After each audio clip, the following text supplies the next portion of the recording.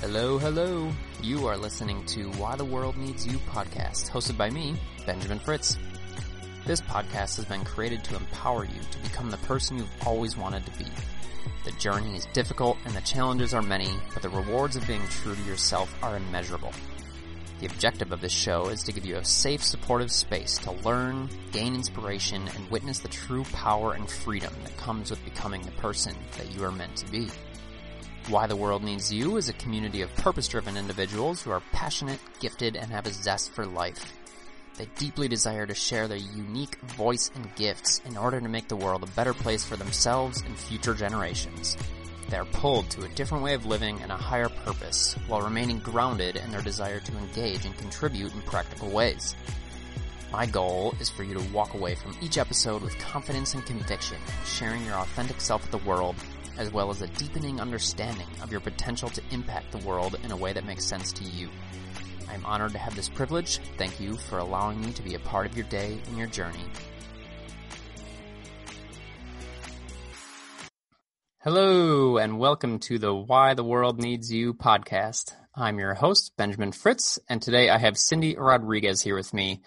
Cindy is the founder of LMU Girls, a 501c3 that assists rural teens with a sewing vocation to ensure they have a voice, choice, and a bank account. They're a grassroots organization that disrupts child bride and female genital mutilation rituals. Cindy, thanks so much for being here. Thank you. Thanks for having me. Oh, you are so welcome. When I found you on social media, when I saw your mission, I was just like so drawn to it. And we had a conversation, I don't know, probably a month or so ago, because I was just like, please tell me more if you're open to it. This sounds so interesting. It's so, I don't know, it just spoke to me immediately. And so I was so excited to have the chance to actually share this with other people as well. Oh, thank you. So why don't we start out? I just want to hear a little bit more about your story and how you got into this, because I think for a lot of people, doing something like this it's really awesome, but it also probably sounds like really, I don't know, maybe like difficult to get into, or like, how did you start that? And probably seems a little bit overwhelming. So why don't you share, I know a little bit about it, but why don't you share with the audience just kind of how you found this, how this kind of fell into your lap? Yeah. I'll share with you a little bit about the why, because I think that sort of drives, the openness of different experiences that we all have.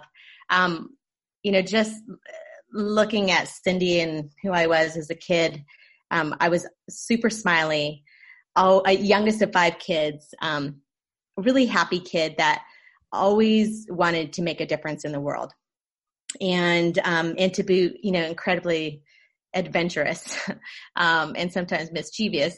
I really have come to realize a lot about my family, but I think, my grandfather was part of one of the first Mexican labor camps in Los Angeles.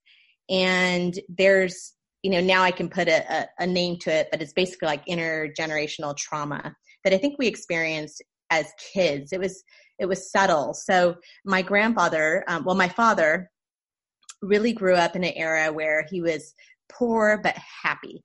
And there in the 30s and the 40s, they desegregated the schools, and the experience that he had was really radical, where, they were forced to go into sort of like an all-white neighborhood school, and they were really treated like dirt. The deep shame he felt with being Mexican happened at when he was like in his teen years, and just made an impact on him that really has altered his life. Everything from when I ask him about, those days, he's 90 something years old right now, and it still brings tears to his eyes, because it was just so, the shame and the fighting, the teachers not willing to teach them. They were worse than second class citizens. And my dad, left off to the army and married my mom, and sort of really protected us from that. But having that so deep inside of him, the way that it translated to us as kids was was shame about being Mexican. We kind of just got stripped from our identity. And that was okay because we were plopped into this like all American neighborhood. And in some ways now I realize like it's great because I don't really see colors.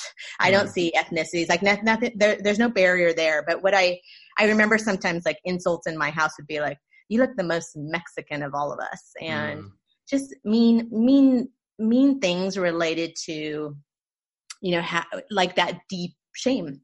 And so my parents, you know, I think my parents tried to protect us and really had a focus on education. And we all went to school.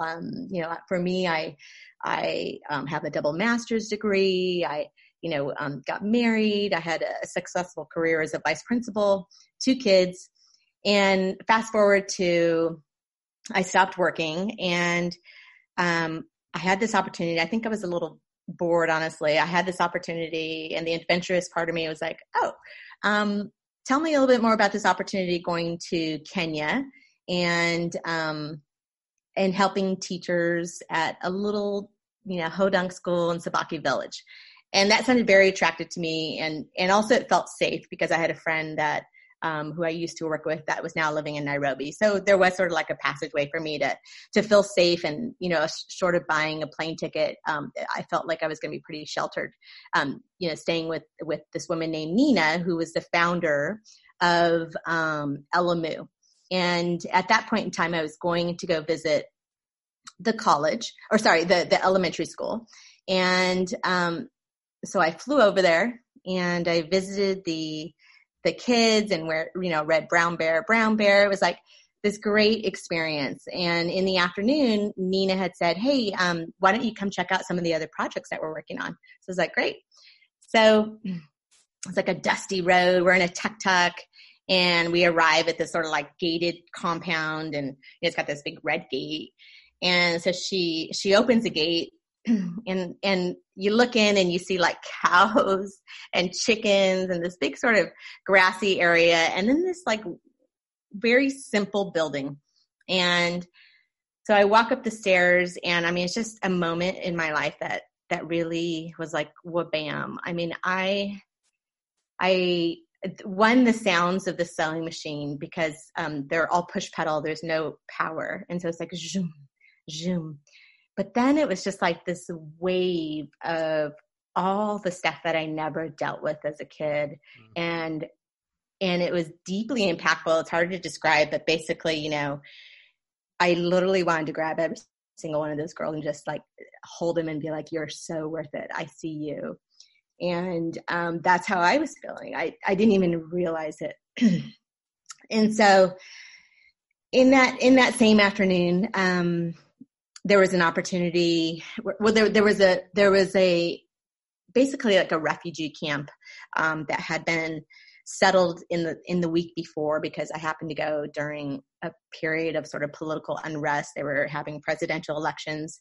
And so what was happening is that all the women, the moms of the girls who were from this Tana River Delta area had literally walked like 2 hours in the bush, and the owner of the college was willing to house them. So I remember I said, okay, I'll go. And so we kind of walked through, and it was another sort of building, a few buildings attached to each other. And oh my gosh, I mean, that I had never seen anything like that. I think it really was culture shock for me. Seeing the little kids, you know, with the sort of engorged stomachs, and walking into one of those rooms and seeing one of the women holding a baby that she had just had. And she literally like lifted her hand to me to shake my hand. And I was so ashamed because I remember thinking, oh my gosh, like, I hope I don't catch anything. And of course I shook her hand, but it's all these thoughts that we all have. I'm just like a, you know, Joe Blow mom that bought a plane ticket to Kenya and is having this experience. There's nothing so special about me. I was really just kind of living off that adventurous spirit. It really could have been like a one and done. And for whatever reason, this was placed in front of me and made a deep impact that day. And so I decided, you know, that moment, I'm never going to forget these people. Like, I'm going to go back home. And I didn't exactly know what my plan was at that point, but I knew that I needed to do something in my life to help these people in a way that so little goes such a long way. So when I got home, I started a 501c3, and I really treated it a little bit like a mom project, where every year I would do like a 5K or a 10K or a triathlon, and was able to raise money every single year and drive some awareness. But I think there was a lot of work that needed to be done with me, and that sort of like wha-bam wall of just why these girls, unbeknownst to me, just drew out all these feelings in me of shame and worthiness. I had to do some work. And so I have been. I think learning to be aware and breaking through things is like the best gift they have given to me. Because last year I just went in November, and I don't get paid for any of the work I do, but I get paid like, millions of dollars in love. And, I'm all of 5'2", and I feel like I'm 6 feet tall when I'm with them. I mean, they really, it's amazing the mirror you see in a complete stranger, and everyone always says, Cindy, that's so amazing. You do this work. And it's like, little do they know that it's the work that they've done for me, and, allowing me to really be a better mom, to be a better person, to give, to drive awareness, to help impact, child bride and female genital mutilation. So a little bit about the girls and who they are. I thought I would share a story about Saida. Many of our girls so the program Elamu Girls, let me back up. The program Elamu Girls is a 2-year sewing college program where they board and they basically get like a national certification at the very end of the 2 years, as well as a sewing machine. But truly, it's really like this. It's this magical one-room all-girls sewing college that, through song, through counseling, through mentoring, through sharing, the vocation is just sewing, which in and of itself is amazing. But it's really this transformation that daily our teachers, work with them on, with having courage to be probably one of the first females in their villages that will start the conversation about, they don't want their sister to go through female genital mutilation, or they might push back to their aunties to say, why are we doing this? It doesn't make any medical sense. Start really breaking the pattern, because we know legally at the policy level, both female genital mutilation and child bride are illegal. But at the grassroots level, it happens. I mean, culturally it happens, and these villages are so not accessible where our girls come from. They're these rural villages. They're difficult to get to because they're all dirt roads. They're maybe 100 miles away from the nearest police station. So there's no accessibility for these girls to sort of, reach out to someone outside of their village to see if they could get help. And in the case of child bride, Saida is one of our students that I wanted to share with you today, that she's one of 9 girls, and she received an education up to about 7th grade. And she had gotten wind that her dad was discussing a dowry for her to be married. So that's sort of how child bride works in these, Kenyan rural communities. A dowry is based on the English, system, and it is usually for money. And in some cases, if you're, the 9th girl and you're married off as a 3rd wife, it could literally be for a cow or a chicken or a goat. Because under Sharia law, you can have legally up to 4 wives. So oftentimes you could literally be sold as a 4th, or have a dowry exchange as a 4th wife. So Saida got wind that the men in her family were discussing, a dowry, and she wanted to go to school, but most of the girls are passed over for their brothers if there is an opportunity to send them to school beyond 8th grade. So the answer was no. And so what she did was she cut her hair. She chopped it all off. And her father was furious with her because the message that sends is that she's still a little girl. And, thus reducing like any dowry price if they could still exchange her. But ultimately, most people would not want a little girl. And so we got wind of this story, and she was able to join LMU Girls. And she's amazing. She's she's feisty, obviously. And now after she graduates, she goes back to her village, and has a little outdoor sewing shop.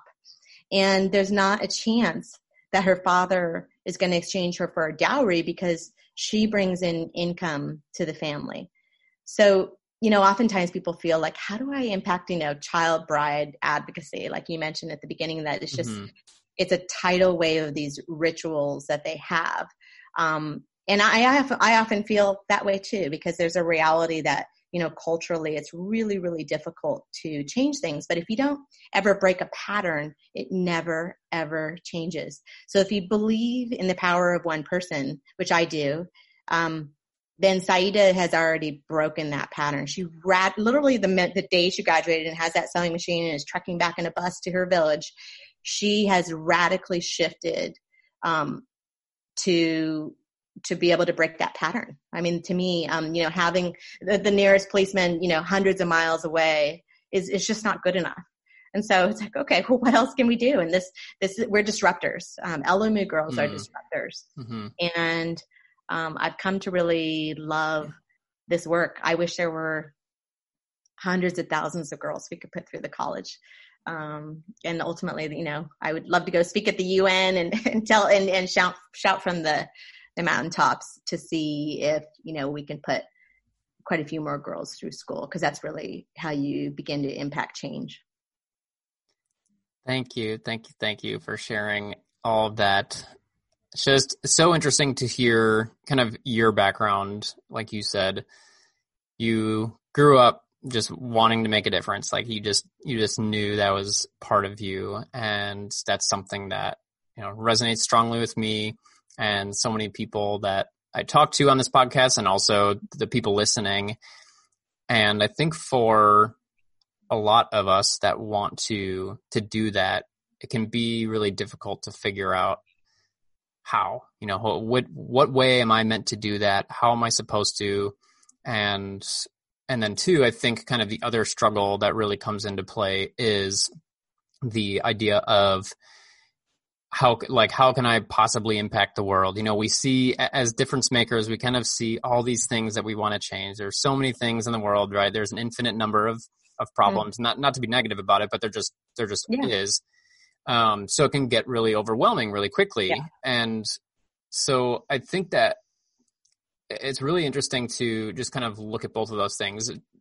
To first start with the latter there, like for me, I know that was like a big thing for me, was like, I've felt overwhelmed at points in my life, just being like, I just want to do all the things and I can't. But then what happens is it kind of, you get in a place of kind of paralysis by analysis, and you don't end up acting because you're stuck in your head and you aren't then creating any change really. And so I know for myself, and I've talked with enough people to have seen it in them too, where they really get stuck at, well, I just can't create the difference that I want, or I'm just not going to be able to make a big enough difference. And so I just love that's like a theme of yours that has really, really come through to me, in something that I really wanted to highlight even going into this conversation. So I love that you kind of finished on that note with the story, because it's just so, so powerful. And I think that if you could take away one thing from this episode right here, that's it, is like, you can make a difference. And that's the whole title of the podcast, right? Is like, the world needs you as one person. Like, it's all about ripple effect. And so I love that you shared that story, because like you said, she was the kind of the stone that was tossed into the pond, and now is going to create that ripple. And it has to start small. Change always starts small, but it starts with us, and it has to be with us. So I love that. And kind of, when did you I guess to like speak on that a little bit more, when did you really kind of become rooted in the power of one? Because I so love that. I think it's taken me a while. I mean, I think as I've done some transformational work myself and looking at what happened that day I walked into the sewing college and how I was so deeply moved in that mirror. I think I've had to really work through like not being selfish, that I have so much to give and it's not, and I should give to not return, not get something back, and maybe I had always been giving. For example, my husband sits on a board for another charity, and we would do these big events, and I always gave because I love the cause, but I would find myself sometimes frustrated with other people if they weren't stepping up to the plate or, weren't asking, maybe they weren't willing to ask other people for money, whatever it was. And what I've realized is like, be the source of what you want in other people. And that's the power of one person. You need a tribe to go with you. You can't do everything alone. So building a community is huge, but starting is the power of one. In my opinion, it's like, it's really like what I feel happy about now is that, even though I am getting things in return from the girls, a life of freedom in terms of not, not being shackled down by shame or those types of things. I still just try to always give. And if I find myself ever like, frustrated then it's like, it's going to be the source. Like I go through a little process myself of like, nope, shift back to how you show up is what you'll get out of it. And if I show up always with like, here's an opportunity for you guys to make a difference too. Regardless of whether they can or not, maybe they can volunteer, however I can find a pathway for them. And if they decide, this is not my passion, this is not my calling, that's fine. Maybe they'll share it with someone else that it is their passion. So I think that's, been a powerful thing for me with the power of one is just realizing, one, not to be selfish, two, to be the source, and three, to realize that the power of one is just the first step into this new place. It really, you need the village too. I totally love that. Like you said, be the source, be the change you want to see in the world. Like it does start with you. It does. So like that's absolutely number one. And then I think so much of it then is like really being able to just root into that feeling of giving to give, like you said, truly. Yeah. And this is something that, again, I dealt with myself a little bit and I've seen other people as well. For me, when I left my corporate job, it was because I was like, I can't do that. Like, this is not how I can live my life. I want to create an impact. I want to help people. Yeah. And so I was fortunate enough to get into personal training, into the fitness world. And it was really, really just life-changing for me because I was like, okay, I can make money helping people. This is incredible. I can make a living and help people. This is like the best of both worlds. This is so great. But then I think what happened over time was kind of, I lost a little bit of the sight of giving just to give. Mm-hmm. So over the past few years, like that's kind of come back to me. And actually one of my mantras, I have it like written on a whiteboard and it's lead with love. Yeah. And so I kind of use lead in terms of like whether I'm talking to people or coaching people or any of those things, but then also just lead in the sense of like putting that foot forward all the time, just leading with that, going into every conversation, any interaction, any thought process, like just going with that. And truly, like you said, when you give from a place of no expectation of receiving, there's truly no better feeling. And there's no better feeling. There really isn't. And I think that's dealing with other feelings like anger. If you commit to being the source, you will realize that, like you're not, you could just let go of stuff. You don't, you really, you are the source of, openness, of, honest feedback without, without spite and without anger.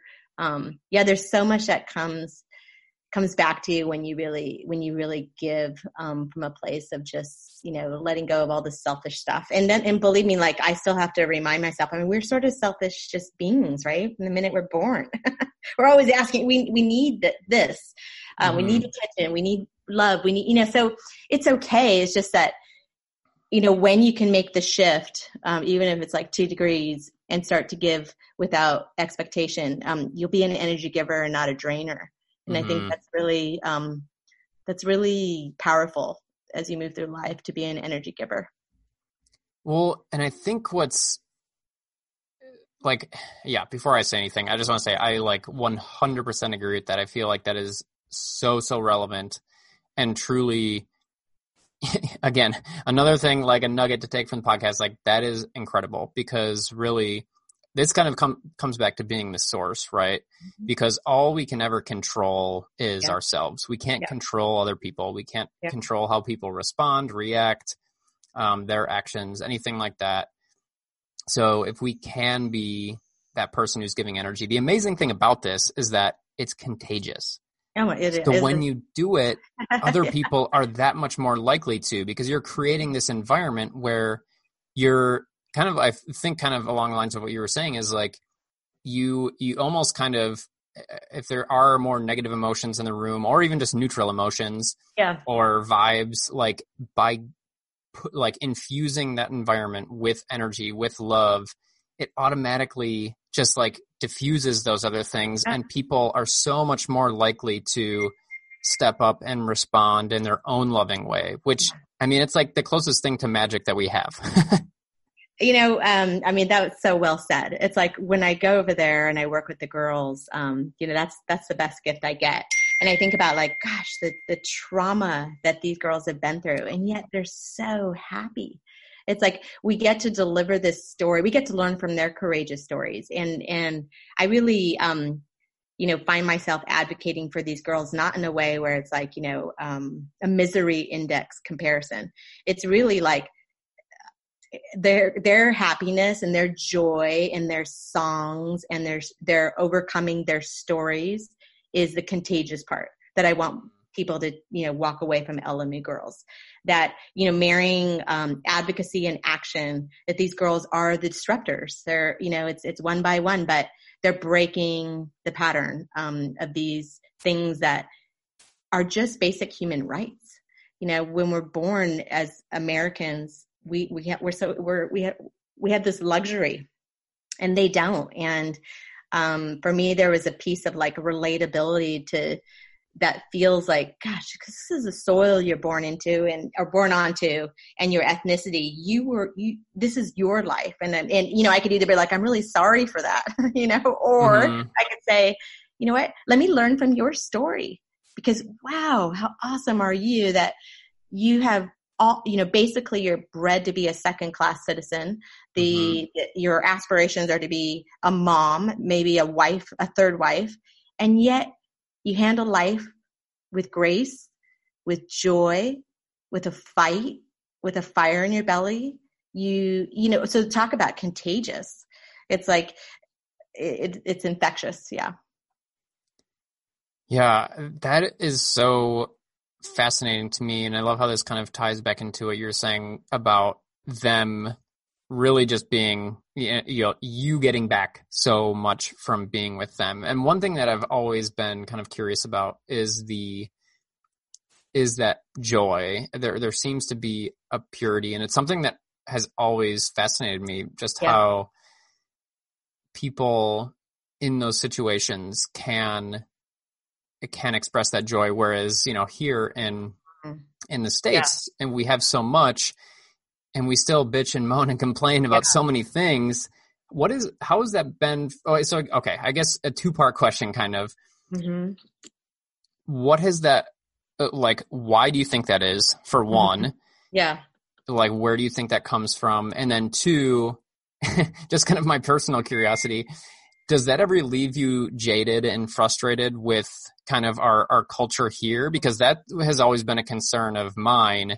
Yeah. Of like, oh, I'm just going to like hate Americans because like we have talk a little bit on both of those. Yeah. I think the fundamental difference is that we are a consumer society and they're not. They're in survival mode. And, they really are at a place where they're harvesting the land to survive. Everything is about food in their bellies. Here, we just start at a different place. And we're sort of taught the American dream is a lot of like, it's interwoven as this consumerism approach. And so I think it's really just understanding the perspective. I think that's the fundamental difference as far as like, that they find joy because their starting point was just so different. They find joy in music. It's just simple things. And maybe ours are just more complex. And ultimately what we all realize, I think, living in America is that those simple things are actually the awesome things that we do really find the joy in too. So I think in terms of being jaded about that, I think the very first time I went out to Kenya, when I got home, I was for 30 days just a big grouch because I literally like the next day after I got home, my husband's like, so sweet, making dinner. And he's like, let's have this amazing bottle of wine. And I had just come off this like refugee experience. And so for me now, I understand it was really just a little bit of culture shock. And, we function differently. We're from the moment we're born. So no, I'm not jaded. In fact, I feel like, wow, I feel fortunate. And I feel like, maybe the consumerism part is like, I get to buy a plane ticket and go visit these girls. And so, it's okay. We were all meant to be where we're at. And, I think that like you mentioned at the very beginning, like it's almost like romanticized to go abroad and go help in these, whether the villages in Peru or Cambodia, Colombia or Kenya or South Africa, wherever. It's really a plane ride away. It's happening like right now. I mean, every 3 seconds, a girl is below the age of 18 is married in these emerging, countries. And so things are happening all the time. It's really up to us, if you want to, if you see a need in the world, whether it's nearby or a plane ride away, go after it. And it doesn't have to be in a way where you dedicate your life to it. You can go take an amazing trip, have a great time with your family, and take one day and go visit, a local village. Just see, sometimes just, you can't unsee what you saw. And for me, this was put in front of me and this is my life, but I feel like, I want people to understand it and expose it. And I want to get better at sharing this story. But I think, if you feel an itch in your belly that you want to make a difference in the world, you absolutely can. Yeah. And I think that's such a great way of putting it, because as we were talking about that at the beginning of like, people potentially feeling overwhelmed or frustrated about how to do that, I think so much of it comes down to exposure, especially like if you don't really know how you want to make a difference.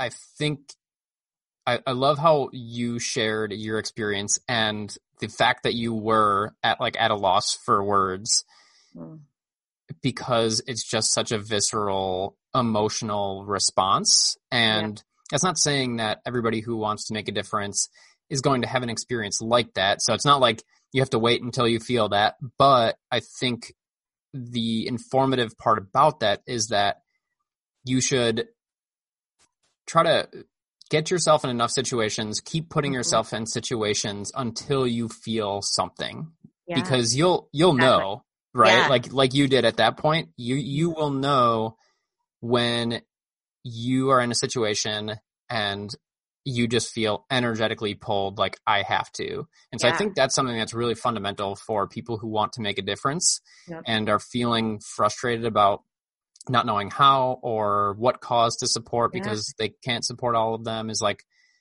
find something that really like pulls you emotionally Yep. I think that's like one of the biggest Yeah. things. It's just, and it's not for like, it always all helps, right? It's like one Yeah. step in the right direction. And if you have to pivot a little bit, that's fine. But, it's just more tools in your little bag. Yeah. So I think, just being open. It's like, even when you talk with people about, they can't find the right husband, they can't find the right, girlfriend, whatever it is. It's like, are you an open person? And that's there's a lot loaded into that, but really, it's the same with sort of feeling gratified. It's like, this experience of like you said, doesn't have to be leaving to the other side of the world. It could just be going right down the street to mentor a foster kid. And are you open in that experience to feeling a little bit of their pain and really listening and sharing back with them, like your experience? And because we all have a story.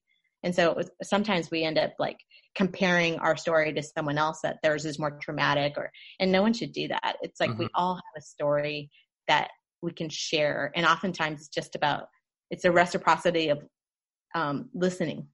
And I think that's really powerful. And we sort of underscore that sometimes. So I guess all that to say, take one step into making a change and being open about it. And you will find you open yourself up to a world of joy. Yeah, I truly believe that being open is a huge part. And then, like you said, like being aware of your energy, being aware of what you are pulled to. And then two, I kind of wanted to touch on how we've talked a little bit about how these girls are helping you and giving to you and have created such perspective for you, and have really kind of pushed you on your own kind of journey to do a lot of your inner work and healing, or whatever you want to call it. And this is something that I experienced firsthand also, like working with clients.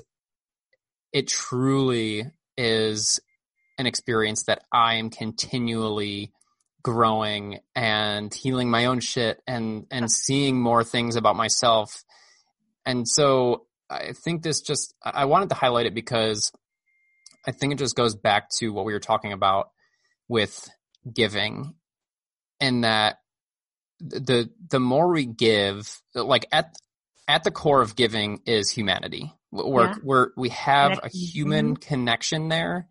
And again, the magic of that is not only are we helping another person, but we are always helping ourselves if we're giving from that true giving place, like you and I were talking about. Yeah.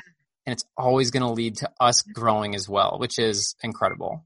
And I think we travel a lot with our kids. We're big travel buffs, well, up to Corona. Yeah. But, even like, I think giving, I'll teach my kids, can just like, how are you spreading kindness today? It could just literally be in the form of having an eye-to-eye contact with someone as you're, shoulder to shoulder in a museum and it's hot and sweaty, and you just have eye-to-eye contact and you shoot them a smile. That's giving them something.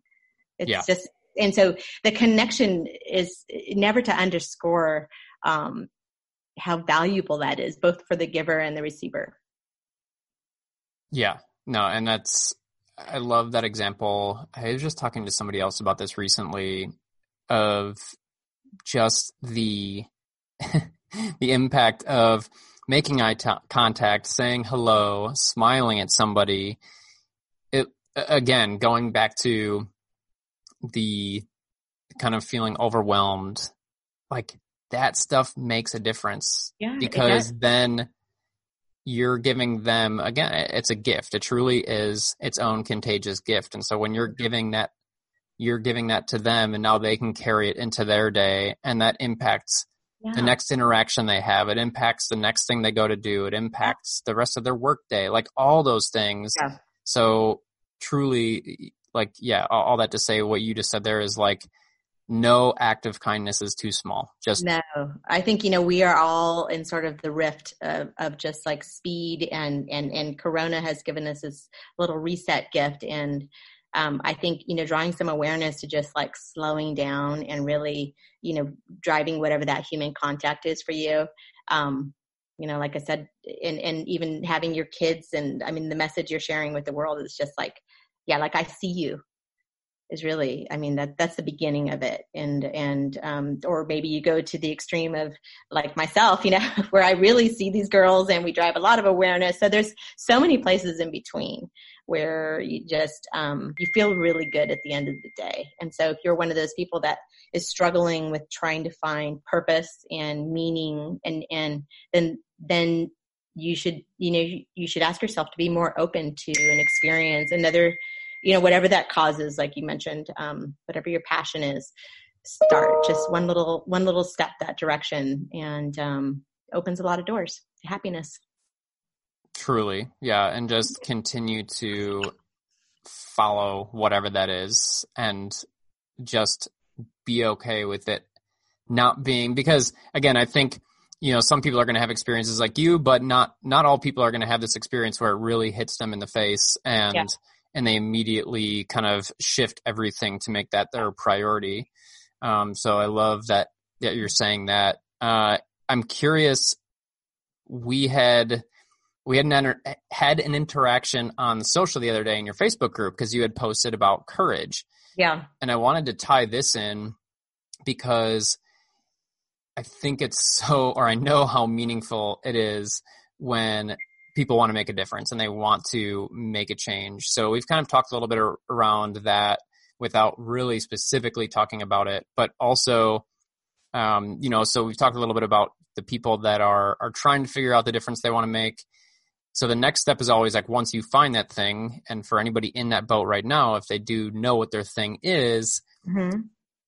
How do you have the courage to take action on it? Because, and I see this all the time with my clients, is like, we have so many stories in our heads, right? Yeah. Who am I to go do this? I don't have what it takes. I don't have the educational background. I don't have the connections or the network. I don't have enough time. So what does courage mean to you, and how do you think that people can really start to cultivate that? What a great question. That's a ringer for me. It's funny because I can have the courage to go over to Kenya, fly into this little, Hodunk airport, walk into these villages, Muslims, Christians, Catholics, like just so much chaos maybe. And yet I struggle with starting a Facebook group. So, I think when you are aware and you break through things, like, for example, I'm an absolute perfectionist. And I think that when I look at the root cause of that, I realized that I felt like I needed to overcompensate to get back love, to be worth it. Yeah. And so understanding that, I still struggle with it every day, because it's there. But I say, okay, I get you. I recognize this. See you later. And then just try to keep pushing past that. And that's a daily thing that I personally struggle with. And so the courage part for me is to not record myself when I'm doing a Facebook post 20 times. I'll give myself like a little goal of, you've got 2 shots, maybe 3. Yeah. It's the little steps that you take. It's like, the 2 degrees of just like shifting the way you're thinking. That's all I got to do today. And I need 20 seconds of courage just to get this little act done. It's like the to done list, you just get it done and you commit. And it's an uncomfortable zone. Usually it's stepping out of my comfort zone. I always tell that to my kids, like, if you just get a little bit uncomfortable, you are courageous. And that's my definition. Mm-hmm. Yeah. I think that it's so much about, like you're saying, it's baby steps, right? You have to, so I guess for some people, just like diving in head first is the way to go. Yeah, but for so many, it's baby steps. Yeah. And maybe it's a little bit of both, because I've heard my girlfriend say, gosh, you're a drink from the hose kind of gal. It's like with certain things I am. But with other things, literally like starting a little Facebook group, whatever, there's certain, so they're not mutually exclusive. Yes, so true. And I love that you have that, like, I love that you shared that, because yes, so many people would be like, oh, like it's so, I don't know, so uncomfortable for me to just book a plane ticket somewhere, be in this country that I know nothing about, like, going from first world to third world, and just there would be so much fear there. I mean, I'm in that boat for sure. Mm-hmm. And so then for you to say that it took a lot for you to create a Facebook group and show up there, I think it just is the perfect perspective for people to be like, oh, okay, well, that, just showing that, like you said, none of us are perfect. Mm-hmm. And the other thing is, none of us are fearless either. Yeah. The difference is truly being able to act in the face of fear. And that's exactly what courage is. Yeah. Is mindset. Yeah. It's when, because I like to make this distinction, because so many people, I think, are waiting for that moment where they don't feel fear anymore. Yeah. And that's a bad moment to wait for, because it's not going to happen. I always tell my kids, the world doesn't come to you. You have to go out and get it. Yeah. And it doesn't mean like in some like lioness sort of fashion. No way. Just like if, whatever that, like I went and got that little Facebook group started, big deal, like that was a big deal to me. Yeah. That's, I think that's going to meet the world. And so, and like I said, yeah, buying a plane ticket, like you said, maybe that's a barrier for someone. And so, maybe don't go buy the plane ticket. Just go right down the street, find something. There's something everywhere where people need help. We drive all through Koreatown in Los Angeles every day when we take the kids to school, and there's so many homeless people. And so it's like, how can we help them? Like maybe that's where my kids start. We can literally just roll down the window, pass off a sack of, fruit, whatever that is. Like there's always ways to spread kindness, and there's always ways to encourage your courage. Yeah. So quick question.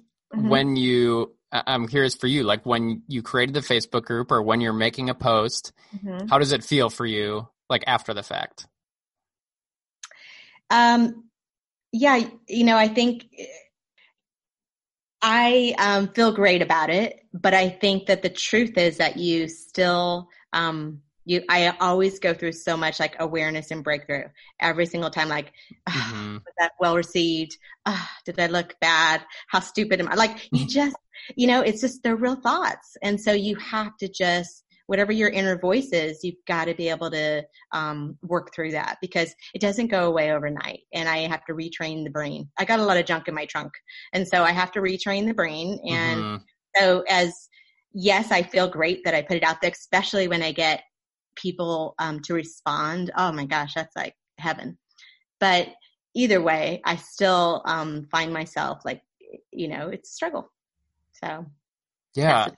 And so that's kind of it, is like you have to embrace the messiness of it all and just do it, and know that sometimes it's going to be a flop, sometimes it's going to be great, but what matters is that you showed up for yourself. Oh my gosh, 100%. And that means everything, because the other thing that I think is really interesting, kind of that goes like, it's not the same as courage, but it goes hand in hand, and that's confidence. And people are always like, oh, like, how do I get the confidence to do that? How do I, I'm not really confident to do that. The way that you build confidence is by acting and by showing yourself that you can do things. So, and that's why I asked, like, even just these little posts over time, they add up, and eventually you feel great about it. And yeah, like we're human, right? We're always going to be worrying if other people are going to like it or judge us or all those things.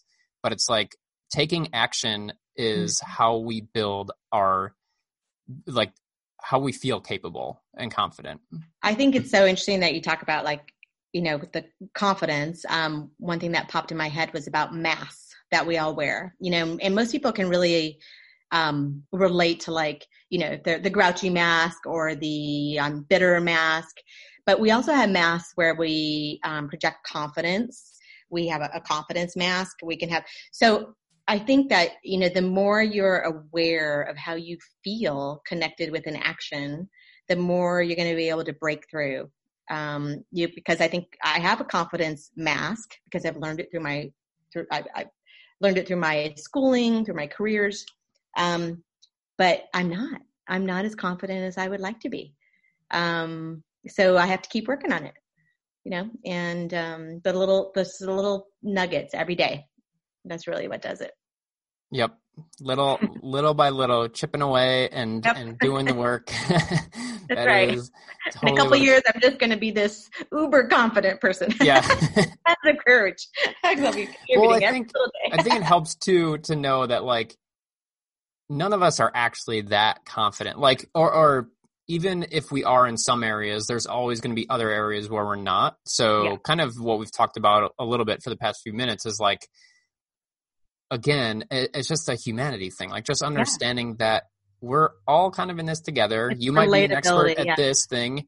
Absolutely. You might be able to jump on a plane and go to this place and be totally comfortable with it. And I might be totally comfortable just whipping together a Facebook group and putting a post up. Yep. So it's like, it's just, I think there's some comfort in knowing that we all struggle with something. Yeah. And that is just like, oh, okay. Like this person isn't just always this, like super confident, always like ready to take on the world, because we aren't. We just are not.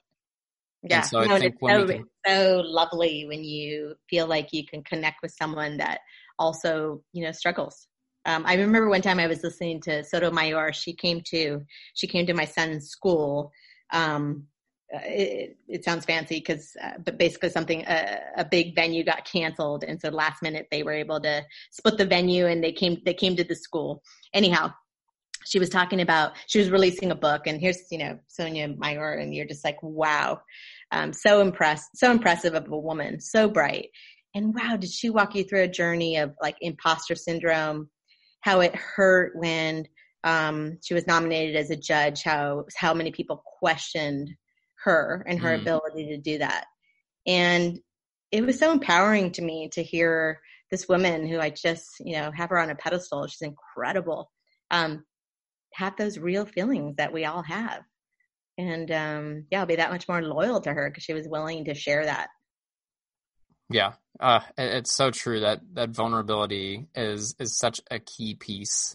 And again, it's truly shared humanity. It's like the more that we can feel, it's like we have it's just like waves, right? As humans, it's like there's so many peaks and valleys in terms of where we see ourselves. And it's like, I feel like the more we can flatten that and the more we can start to see everybody, like you were saying earlier, you don't see color. And like, if we can just flatten that playing field and start to see each other the same way, and this goes, it's such like a large scale thing, but then it goes down to our communities, just like you were saying too, with the girls and their families and their communities. If they can show up differently, then it changes the dynamic of where they're at in their home or their community.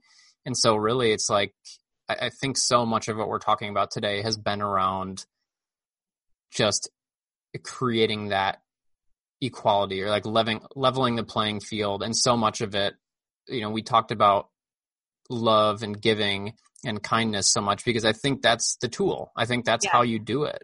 Yeah. And I'm okay with like just adding to that. I've learned through a lot of the work that I've done myself is just honest feedback too. I think sometimes, the topics of child bride and female genital mutilation are tough topics to talk about. Mm-hmm. And I think, being honest too in relationships also helps drive change. And so, having the ability to share feedback that's uncomfortable sometimes is really powerful as well. And so, whether that's at a very personal level where you're sharing really honest feedback with your mom or your child, or it's in the capacity of work, giving honest feedback also feels so good. Because it's done with good intention. Mm-hmm. And so that's a little bit of stepping away from this, having courage, but it's sort of wrapped in the same thing as well. Yeah. I would say it's right in there with courage. I think that's one of the, for me on my personal journey, that's been a lot of it for me is avoiding confrontation at all costs and how that hurts me and it hurts others. Mm-hmm. And so being able to be, like you're saying, have an open line of communication, be able to do that and just kind of be ready to respond in, whatever, because sometimes you're going to get a good response. Other times you're not, but it's really important. And it takes a lot of courage to put that out there. It does. But it really, like you're saying, it's really, really meaningful because it allows, as long as it's coming from an honest, loving place and not a place out of critique or trying to put somebody down or something down, it's always going to be something that is healing and helping. Yeah. And ultimately that's like, the conversation, the difficult conversations that we have with how to help drive awareness and action. If you're so anchored in a truth, that really helps you ground you for, the barrage maybe of feedback that you'll get that might be negative as well, because you're able to handle it in a way that, is fine. You're the source of goodness, really. Again, going back to that, being the source. I think what's the quote? Like, if everybody likes you, you stand for nothing. And so sometimes being the change is not all like sweet and kind, it can be tough. I remember when I came back from Africa, someone's like, some of the commentary was like, oh, did you change Africa? And it's, there's a little bit of an underlying sort of like, what are you doing? This is just not realistic. It's so utopian. And, but I absolutely know that I've met girls that have been transformed. So I know it to be true. And I'm deeply anchored in that work. And so there's no question in my mind. I can handle that because there's no question in my mind the change that, we're driving. The disruption piece is so deep and real that it's my pleasure to, if they're willing to talk about it, I'll have that conversation about how we are changing Africa, Kenya specifically, and Malindi even more specifically. So, yeah. I'm really happy you mentioned that, because I do think that's a really, really important thing for people that want to make a difference to understand. And that's why I kind of mentioned it as part of my journey, is you're not, like, so much of my kind of going back to what you were talking about shame is like rooted in always wanting, like, people pleasing and perfectionism for sure. And always wanting people to like me or kind of validate me. But understanding that I couldn't fully make the difference that I wanted to until I was okay with some criticism. I was okay with some people not understanding what I'm doing. What does it mean to be a coach? You coach, what does that mean? That's not a real career. Oh, you're starting up a podcast. Like, who's going to listen to this? But rooting in your mission, and we talked about this a little bit offline recently too, is like into your why. Like, what is it that you care about? And so like you're saying, like, helping the girls, for me, it's like empowering people to make the difference that they want to. Once you root in those things, you can handle anything that's thrown at you, because it always it comes back to that bigger cause for you and your mission. And once you have that, you have the ability to be that disruptor. And because if you're going to be a change maker, you are going to be a disruptor in some form. You mentioned this early on. Patterns can't be broken until somebody's going to break it. Yeah.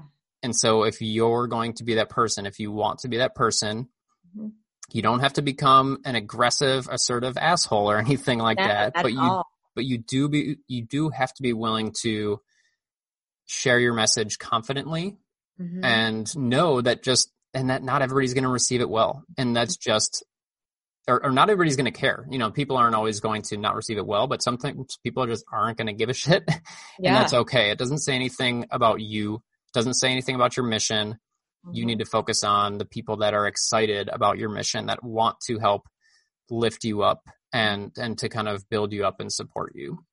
Well, when we talk about our LMU girls, on that note of being confident and being disruptors, and the tidal wave of pushback that they will initially get is pretty scary. Yet the goodness that they offer with the income to the family, the role modeling to both the boys and the girls in the village is so powerful. So, we help, I guess, build that courage. And we're also pretty realistic about, it's Kenyans leading Kenyans as well. So all the leaders, the teachers and the owner of the college are Kenyan. And one of them is from the area where they do female genital mutilation. And so they're able to talk through those stories and talk through the courage of like, how do you demand basic human rights for yourself? How do you have a real voice? What does that look like? Like, let's go through the dialogue and, maybe at some root level, we all have to do that. Like, where we have to, whether it's in your mind, whether you have like a confidant that you can kind of talk to, but, going back to sharing honest feedback, it's like, we always just teach the girls, like, the truth is the best thing to go back to, which is just, all I want here is to be able to use my voice. I want basic human rights, and I want the ability to earn an income for my family. And so those, we sort of have those three things that we focus on, but it's like having the courage and the confidence for these girls is paramount, because if they don't, they're the tidal wave of things coming at them with like, being property of their household, all these things is massive. But we're so confident, and we know our girls. I mean, they've already started, owning property, and they rent the building, they rent the rooms on the left and the right side, and the husbands are now working with them. And so this just, it's starting. So cool. So as we wrap up here, I want to, along those lines, if someone is like really, really interested in what you're doing, how do they learn a little bit more? Do they reach out to you? Is there a way they can contribute? How does that look? Yeah. Well, yes, they can reach out to me at elamugirls.com. And they can donate. All the money goes to the cause, to the girls, to supporting them with a scholarship to go through the 2-year sewing program, as well as get a sewing machine.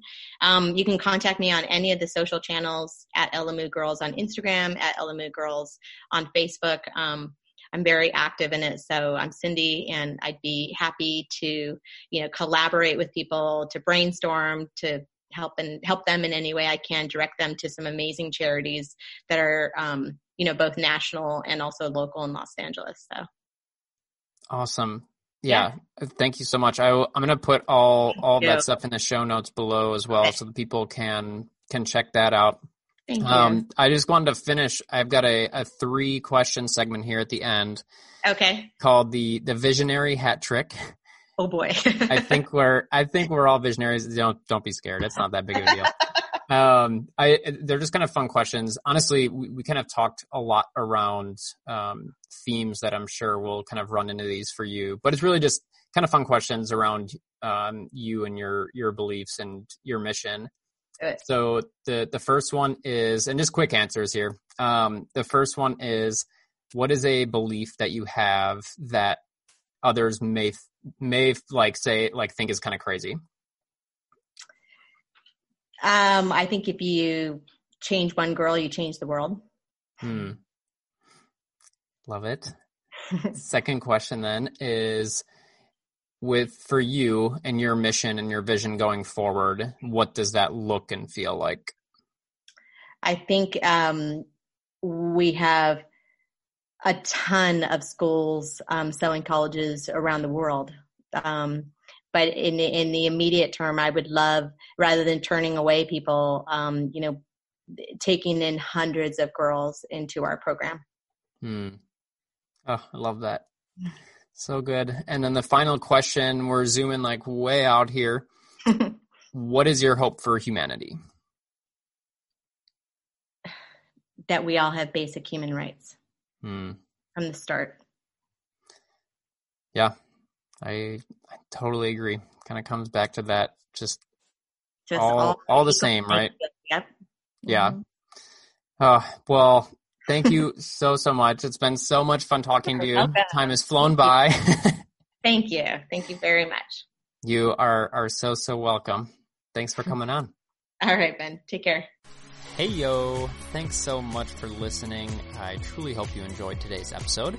Just a reminder that all the relevant links can be found in the show notes below, as well as that of our free Facebook community, where all the cool kids are at, just being ourselves, sharing our gifts, and supporting the hell out of one another. So come on in, introduce yourself, and join the party. See you in there.